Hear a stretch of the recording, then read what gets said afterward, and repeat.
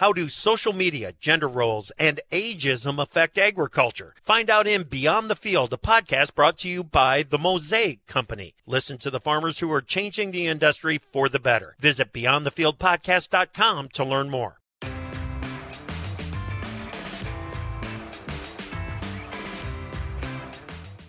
And welcome to the Scoop Podcast. I'm editor of the Scoop, Margie Eckelkamp. Really excited about this conversation we have to share with our audience today with Steve Watts. Steve, hello. How are you? I'm great, Margie. How are you today? I'm good. So Steve is a current member of the team at Farrell Growth Group, and your attempt at retirement is soon on the horizon, and I really look forward to this conversation. Steve, I had a mentor instill in me about 10 years ago how important it was to listen to others' experiences. And you have been in ag retail for 38 years and consulting for ag retailers in the last 8 years. So first, congratulations on everything you've done in your career. Well, thank you. And if we could, Steve, I'm curious, what did you think you wanted to be when you, quote unquote, grew up? Well, I'm not sure I've grown up yet, but when I was growing up in my adolescent years, the only thing that crossed my mind was being a Major League Baseball player. So if you wanted to learn something about Mickey Mantle or Willie Mays or Sandy Koufax or any of the other great names from the 60s, I could tell you more than you want to know. But it quickly became apparent that at about age 12, I wasn't going to be able to get that childhood dream accomplished, so I kind of shifted into wanting to be a fighter pilot. Had no idea how I would ever achieve it. By the time I graduated high school, however, I was really kind of interested in becoming a forester or a game warden. And a career in agriculture where my only prior exposure had been boxing onions and thinning apples and bucking bales, driving swather and delivering fertilizer was a, shall we say, less than glorious introduction. So a career in agriculture, much less a career in ag retail, never crossed my mind before I entered college and learned that only 4 out of 100 students in my first natural resources seminar would likely get jobs after graduation. Those didn't seem like very good odds, and I transferred to agriculture in the next quarter.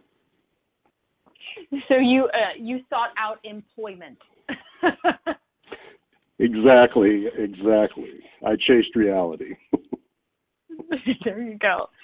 So when you reflect on your almost 40 years in ag retail, what are some of those milestones? What are some of those, almost kind of memorable timestamps that stand out in your memory? Well, this will be odd, but probably the most important timestamp occurred when I was a sophomore in high school in 1971, and I was helping my father clean the McGregor Company's main office. My dad was a lifelong police officer. In those days, a police officer couldn't make an adequate living. And so my dad, all of my life, had 2 jobs, one a part-time job as a janitor and the other as police chief in some cases of the small towns that we had lived in while I was growing up. Helping my dad in the beginning that way gave me a real appreciation and admiration for the people who do the actual work in organizations, and I've never forgotten that. I came back from college to the McGregor Company in 1975 and I worked in a couple of branch locations, managed a couple of them, but a significant timestamp for me was 1982 when we started the McGregor Research Program.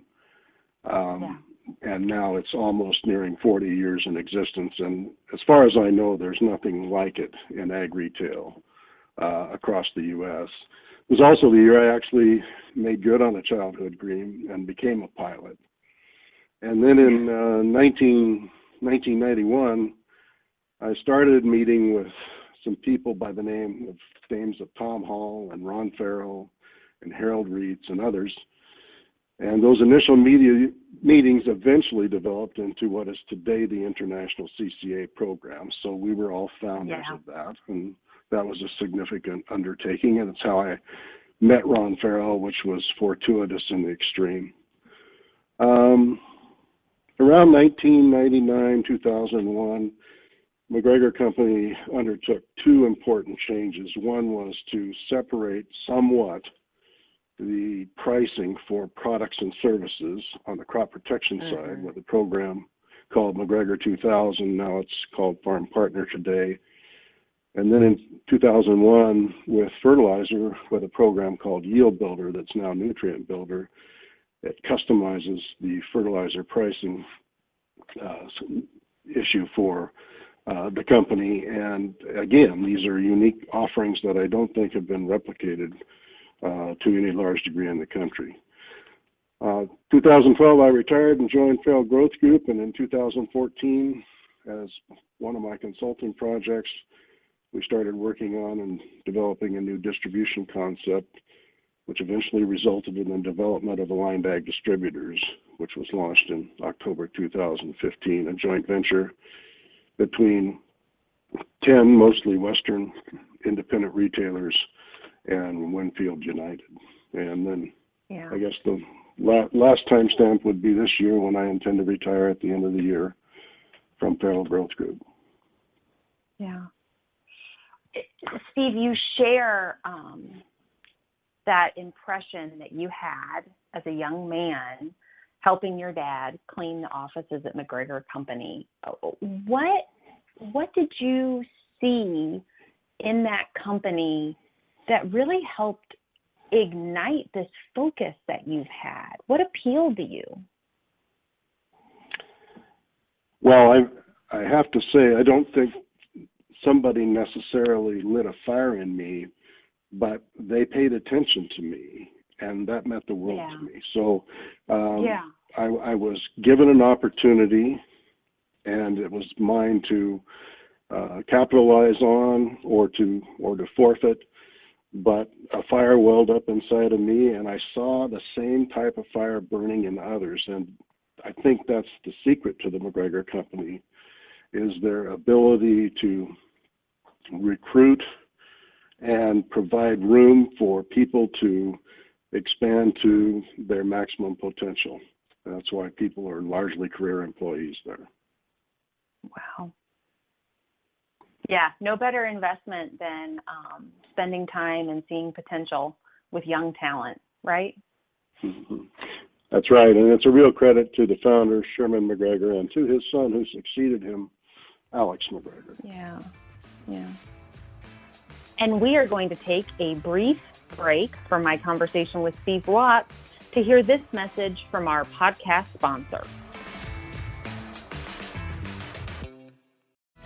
From transforming overnight into a YouTube star to paving the way for women in agriculture, the stories of American farmers might surprise you. There aren't many places to hear the real stories of the American farm until now. Beyond the Field by the Mosaic Company allows you to be a fly on the wall in these conversations. We interview farmers from different backgrounds and regions about how their paths have led to unexpected opportunities. In spite of challenges like dated gender roles and the looming presence of social media, these farmers show that with grit and creativity, you can forge your own way. They educate the public on agriculture's impact in unique ways and inspire the future generations of farmers to keep the world turning. These stories will entertain, educate, and most importantly, deepen your connection to farming in your community. Listen to the Beyond the Field podcast brought to you by the Mosaic Company.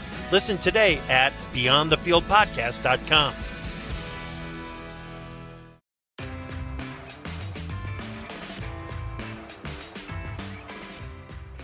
And now we'll hop right in to the rest of my interview with ag retail legend Steve Watts. So Steve, you have such a depth and breadth from branch manager to starting the research program, all of your consulting work, you being one of the founders of the CCA program. How do you measure success? Well, personally, I measure success by the strength of the number and strength of relationships.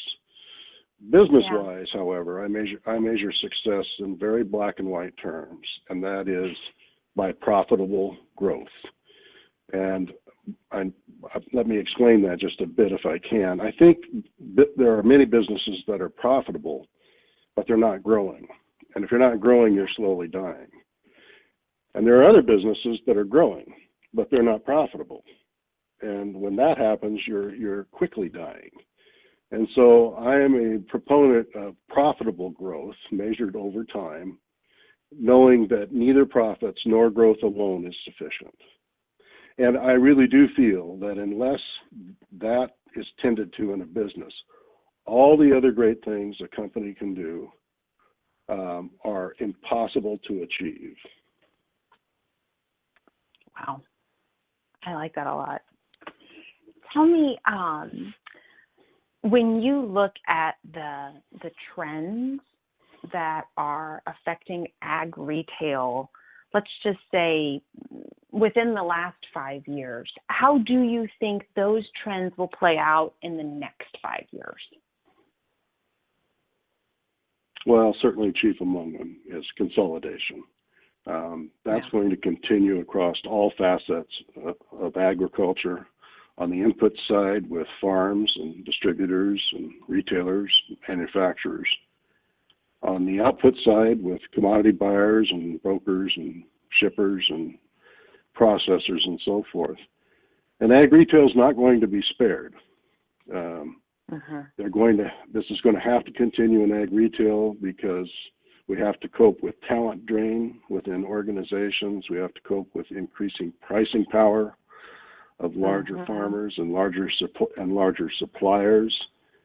We have to do so to compete and remain relevant, and we have to cope with the need for ever-increasing productivity and operating efficiency.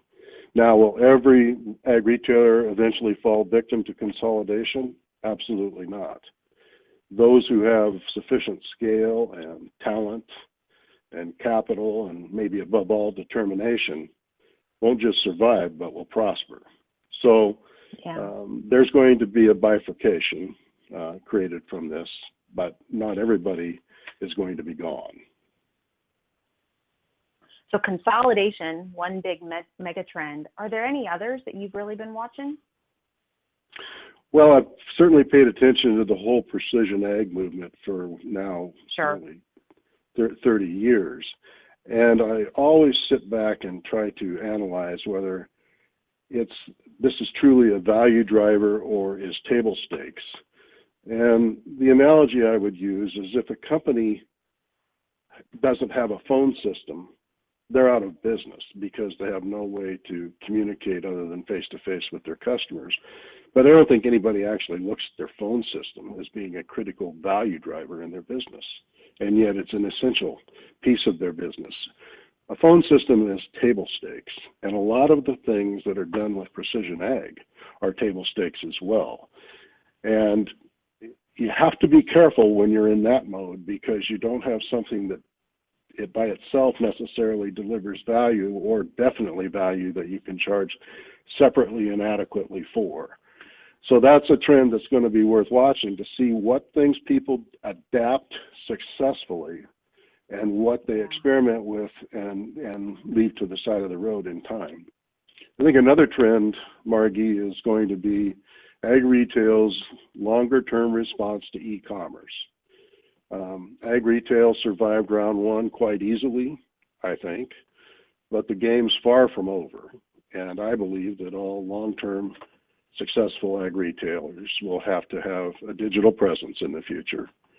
Though it won't all be about transactions, it'll be about working with customers in a manner that they wish to work. I think we're going to see increasing use of non-traditional and or underutilized products in the future as we try to scratch out all the last components of yield we can find. And I think another trend is retailers are going to have to be steadily refreshing their value propositions.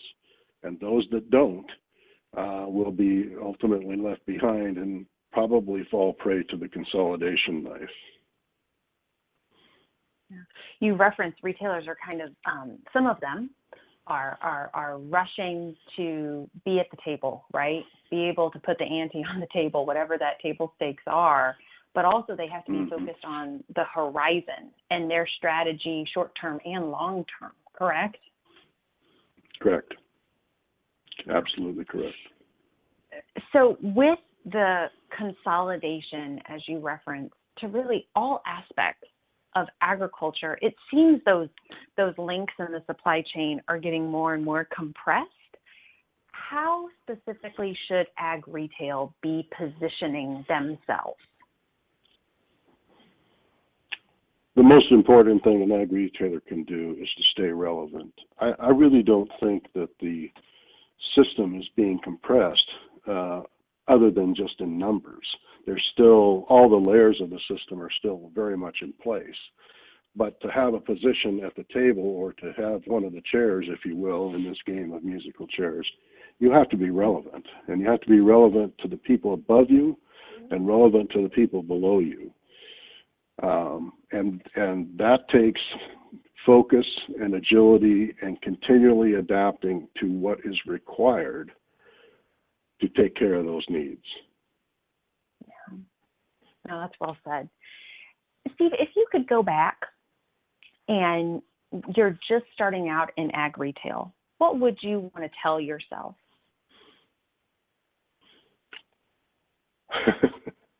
Well, I think the thing I think of most is I would tell myself to relax. This is a marathon. Life is, and not a sprint. And it's incredibly important to focus on what's most important, while not overly dreading that which appears most urgent, but often is not as important. Every season will seem like the last at the beginning of the season. And at the end of the season, we all think it wasn't all that bad after all. I've seen that repeated 38 times in my career. My son, who's in this business, is going through the same thing, and I just counsel him that this too will pass, and most of these are just the issues that we face on a daily basis are tempests and teapots, and while you should never lose focus, you should never be overly consumed by them. Oh, so well said. And as you're looking toward your retirement, what is the one thing that you want to share with ag retailers?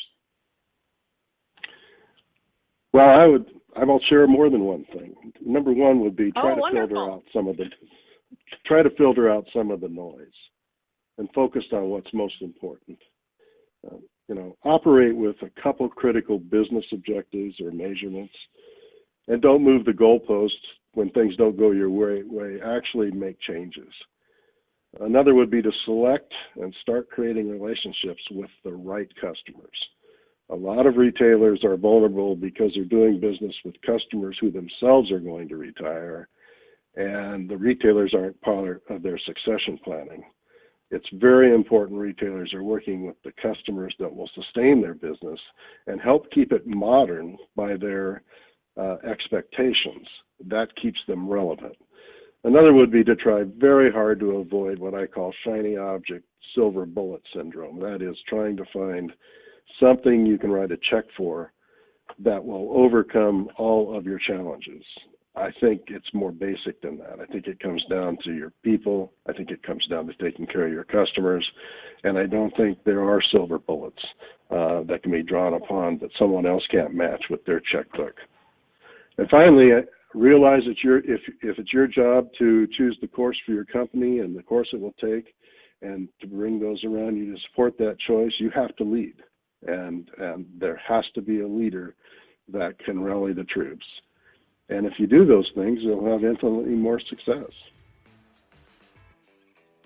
Wow, Steve, you have shared so much, and I'm going to at least listen to this interview more than a handful of times, because I don't think I got it all on our first conversation. But Steve, thank you so much for you generously sharing your experience and your insights From all of us at The Scoop and Farm Journal, we wish you a great start to this next season of your life. Well, thanks very much, Margie. It's been a pleasure to visit with you.